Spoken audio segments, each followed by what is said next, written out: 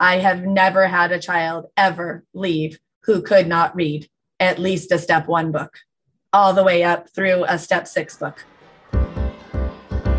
You're listening to the Ed Curation Podcast. We bring you stories from educational leaders about the instructional resources, practices, and movements that are reshaping learning. I've had at least 15 students who have increased more than 4 grade levels. He used theater as a tool to make great human beings. My expectations are high for all of them.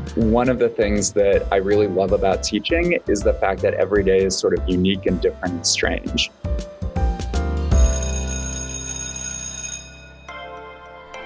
In February of 2020, a group of students sued the state of California because they couldn't read proficiently.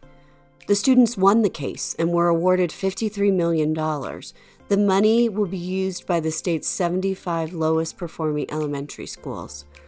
Students in other states began following suit, no pun intended, which has states and school districts all over the country scrambling to examine their literacy instruction, practices, and curriculums. Previously popular programs like Lucy Calkins' Units of Study, Fountas and Pinnell, Ready Gen, and Balanced Literacy are being removed from state-approved lists, and in some states are even being banned. So, with literacy being such a hot topic, we were anxious to talk to some reading teachers about evidence-based resources that are yielding encouraging outcomes and that have received high approvals on EdReports. We found 2 teachers excited to tell us about decodable books. Allison Martinez from the Burbank School District in California comes from a family of educators and has been teaching kindergarten for 29 years. So she has seen a lot of things come and go. Allison Martinez, welcome to the Ed Curation Podcast today. We appreciate you being here on a Friday afternoon after teaching all week. That's crazy. 30 years as a kindergarten teacher, there is some kind of special crown waiting for you somewhere for sure. You came to share Express Readers with our listeners. And before you tell us a little bit more about that, talk about what problem or what need this addressed. Well, for me personally, it addressed the fact that in all the years I have taught, what I never loved teaching was reading. What I loved teaching was math. I never felt like we had anything that was really great to teach kids how to read. And I never felt like we had anything that children loved. And I never loved the resources we had or the books that we had. And so I didn't think it was fun, which of course it's hard to get kids excited about something when you're not having fun yourself. And then we went to a conference and we ran into Elise and Express Readers, and I stood in front of her booth and I read every book she had multiple times. We kept leaving and coming back and leaving and coming back. And I was laughing and I was smiling and they were stories. And I went, this I want to use. This I want to teach. This children will love. And I know they will because I think like a 5-year-old. So on the spot, I was very close to our superintendent of elementary education, and I literally called him from the conference on a Saturday and said, can we pilot this program? We have to have it. And I'm not getting off the phone till you say yes. And for the first time, I loved teaching reading, and they loved reading. Kelly Spinks, another kindergarten teacher from the Los Angeles Valley, also had a similar gap in terms of finding quality resources to build a solid literacy foundation for emerging readers. We didn't really have a very good beginning phonics program. The curriculum that we used was really heavy in sight words, and the phonetic books for the beginning readers were pretty boring and repetitive and didn't really offer much in terms of comprehension. So we definitely had a need for something like Express Readers. Okay. And so for those listeners like myself who probably haven't heard of Express Readers, don't know exactly what it is, can you just paint a picture for us of what exactly is this resource? Is it comprehensive, supplemental? What grade levels is it for? And how do you use it in a classroom? It's a phonics resource. It has tons of engaging phonetic readers, which are usually pretty hard to find when you're limited to CVC words or when kids are just starting to read. Oftentimes the content and comprehension is very boring and repetitive. Where Express Readers, it has really engaging phonetic readers, games, and workbooks that the kids love. There's colorful readers, little books with colorful illustrations, funny characters. Kids can tear them and take them home and read them again to their parents. They can highlight spelling patterns and phonics patterns. They can write in the book. They can color the illustrations. And there's also comprehension questions that go along with each of the readers, which is, something that I found pretty limited for beginning phonics as well. So it's wonderful. There's kids get to decide. First, they read sentences to see if they go along, and then make an illustration to go along with them. So you can really take comprehension out of those sentences. There's a true or false page where the kids look back in the story and decide, did this happen or did this not happen? And then we like to extend it and have the kids cite the page where they can find the information as well. And there's a sequencing page, and then there's also typically a spelling page in the comprehension packet. And then there's also one of the kids' favorite things is there's readers' theaters that go along with a lot of the stories. So even as early as kids who are reading consonant, vowel, consonant words, they can practice reading with expression and do a readers' theater in front of their reading group or class. And they have so much fun with it. Readers' theater is the best. Having that as an option for beginning readers, I mean, it's so much fun for them. They love it. It builds their confidence. It grows their fluency very, very fast. And so even some of my kids who, were struggling with fluency, I think that having that as a resource and being able to read it over and over and over again, it pushed them a lot further than just having a simple book that you would read over and over again. So describe your readers' theater experience for me. What is the story? What are the kids doing? Tell us about it. Okay.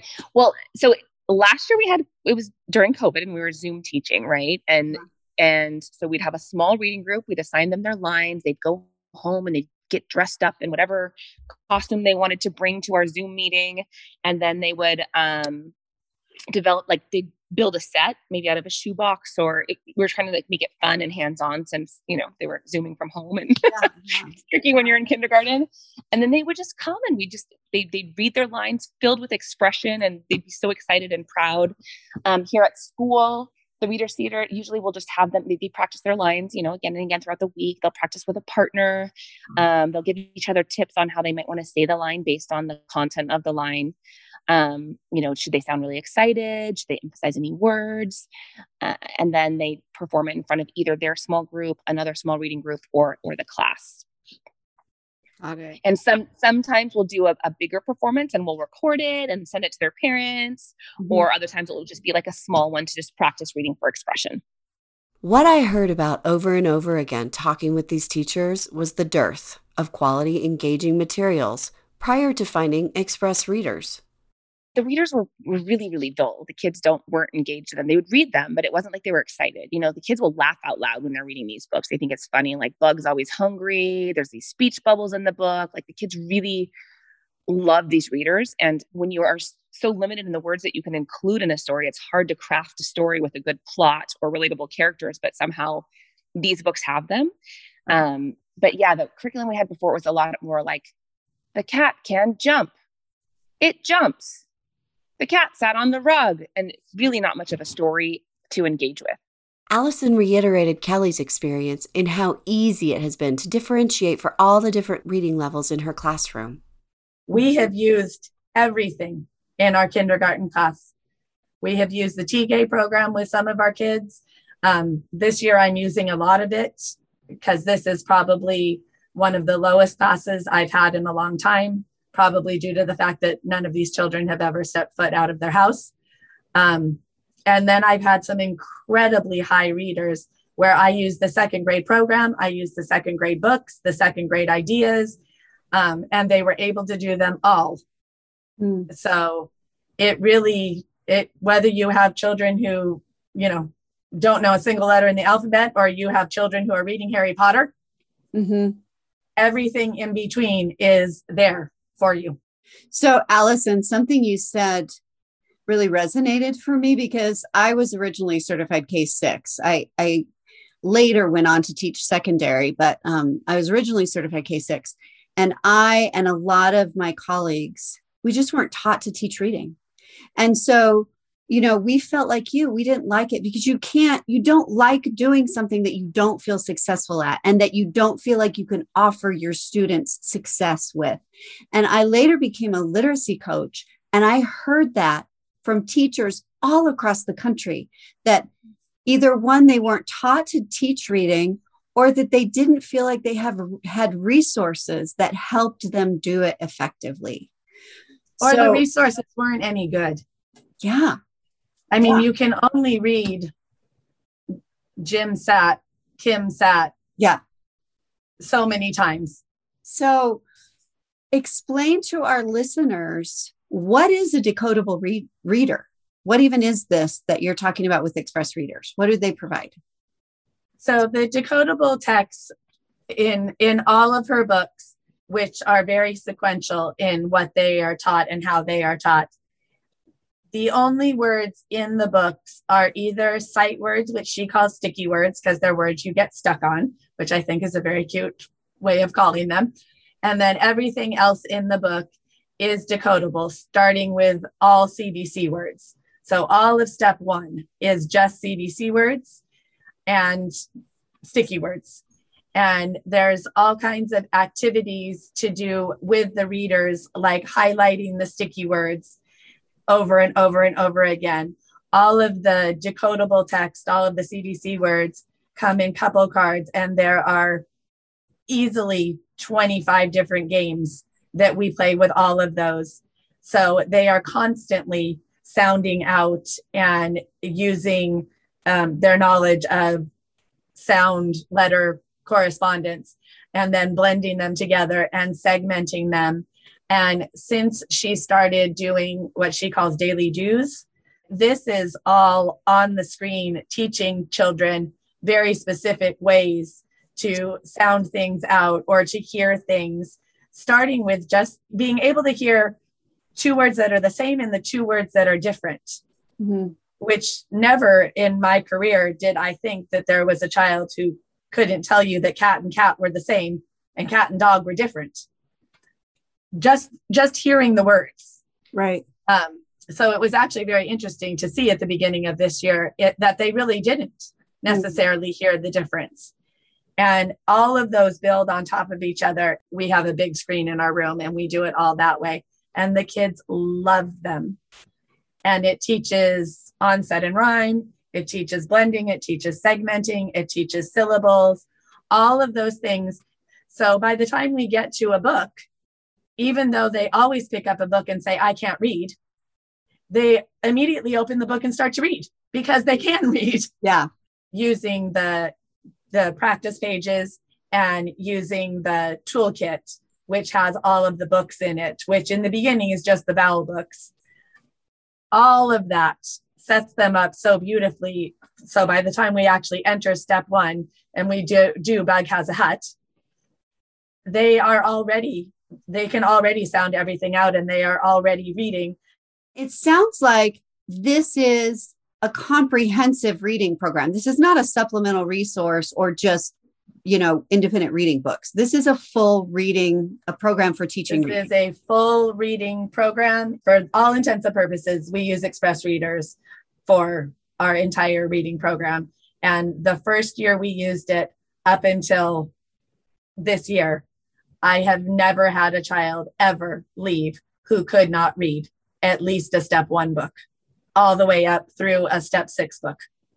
Yeah. And so that is going to have repercussions because you're not going to have those 6th and 7th grade teachers saying they're getting kids that can't decode. That's just not going to be an issue for them anymore. No. So you didn't teach, you weren't the reading teacher prior to this because you had a half and half, but what were you using prior to finding Express Readers for teaching reading? Whatever the curriculum was for the district, we made a lot of things ourselves. We found a lot of things online, and now we don't have to do any of it. In terms of having to make things to go with Express Readers, There is nothing. There is nothing that needs to be made. It is all made. And if it isn't made, you call Elise. I called her one day and I said, would you mind if I made cards that said, I'm so smart, I can read Bug Has a Hut with the titles of her books? And she said, oh, you don't have to make those. I'll do it. And literally within 72 hours, every title was done and made and sent back. You had them. So that says there's a lot about yes, it. if you find something you want that's not already there, she'll get it there. She'll get it. And just for our listeners, Elise Lovejoy is the creator, founder. She works with a team of teachers all across the country to continually improve and expand the program. And they're very close, from what I understand, to getting a green rating on EdReports, which is rare. Kelly had stories to add about how Easy Express Readers has been to work with and the responsiveness of founder Elise Lovejoy. I think part of the fact that she was a teacher before she created the curriculum, she's very sensitive to teacher issues. She knows that some teachers have been around and have a lot of tools in their toolbox, and they might not want to follow a teacher's guide. And she knows that other teachers have a very comfortable space in a teacher's guide. And so she kind of, it works both ways, right? Like I personally don't follow the teacher's guide. It actually didn't exist when we first started piloting it. You know what I mean? But now there's so many different game suggestions and options, and you can do a day-by-day planner if you want to follow the teacher's guide. There's so many resources that I don't even think we take advantage of, just because there's so much out there with the curriculum. But even without the games and all the fun stuff, even if it was just the readers and the comprehension packet and the readers theater, I would still take it over the other curriculums that I've worked with. Up until COVID hit, I was going with Elise to the conferences and helping her at all the conferences. And anyone who walked up, I would just say to them, I don't actually work for her. I don't make any money off of this. I'm just a teacher who loves it. And I'm here to tell you it really is that good, that I'm here free of charge, just telling you this is how good it is, because I love the program and really everyone should be using it as far as I'm concerned. How long have you been using it in your district? So the first group that did this has to be in 4th grade now. Okay. So 5, maybe 6 years. So you've been using it long enough to speak to outcomes, and you did share a little bit about how you haven't had a single student leave your class without being able to read at least a level 1. Do you have any quantitative data about how outcomes have improved around reading in those 5 years? I can tell you, because we use her online assessment. So within our own classes, I could show you growth. No one has left not reading, which never, ever happened before. Kelly reported similar outcomes with her students. So right now, the majority of our students, almost every single one, is fluent with consonant, vowel, consonant readers by the end of the school year. And then many of the kids, probably a majority of them, go on to becoming fluent with consonant blends and digraphs. And then there's always a group of kids who are also fluent with long vowels as well, in terms of reading and spelling, So that's a great deal higher than they were before. It should be interesting this year because I had so many children come in with knowing no letters and no sounds. Yeah, which is very unusual, really. I mean, we usually more than half the class knows all their letters and all their sounds, or at least most of them. They've been in preschool prior to kindergarten. They've been in preschool, they've been in TK, they've been in daycare, and these kids have been nowhere. Nowhere. I can tell you that from the beginning of the year when we did the first assessment, where a good third of my class had zeros across the board in everything. Nobody does. They all have anywhere from 10 letters and sounds all the way up to, I have a couple who know 24 out of 26, and way more than half of the sounds. We have a lot of second language learners that speak Armenian. And this year I have 7 kids who speak Russian, which is the most I've ever had. We used a couple cards to do a lot of rhyming activities. So not just reading CBC words, but just pulling a whole bunch of cards and mixing them up and making the pairs of things that rhyme. So that has been very helpful. I only had one child who was reading when she came in. Mm-hmm. And she's ready to be in the second grade program. Okay. But the other wonderful thing about Elise's program is even kids who come in reading, just because they can read and comprehend doesn't mean they haven't missed things along the way, especially children who just magically learn how to read and nobody really knows how it happens. So sometimes with those children who really can read anything, what they can't do necessarily is sound out anything when they come to something they don't know, because they don't have all the rules. They don't know all the rules of the blends or the digraphs or our controlled vowels or vowel teams.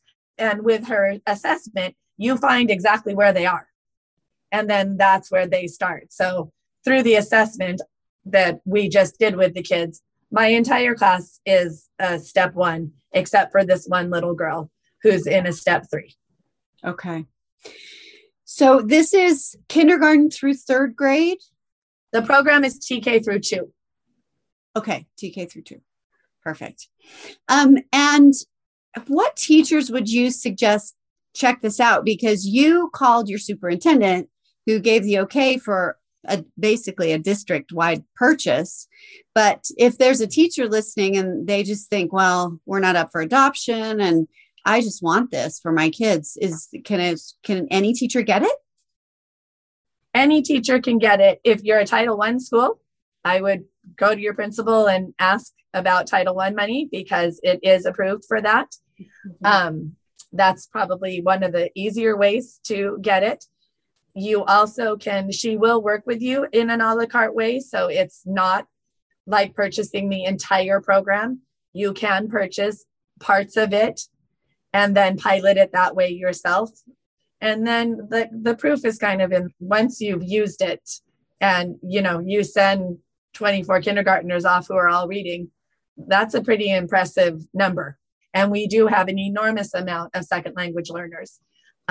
And some of them really beginners who don't speak a single word of English when they walk in the door. And really even they left reading. Yeah, that is so impressive.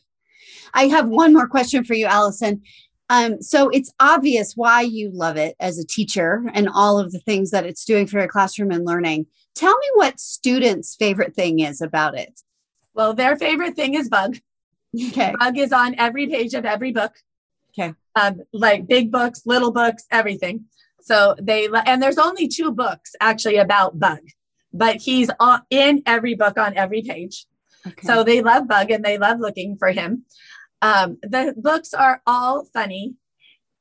Something I didn't mention is that the vocabulary in the books is also incredible, partially because she only uses things that they have been taught within her program. Mm-hmm. So the word smile wouldn't be there until you hit silent E and blends. So probably step 3 or 4, you might get the word smile. However, in step 1, there's the word grin.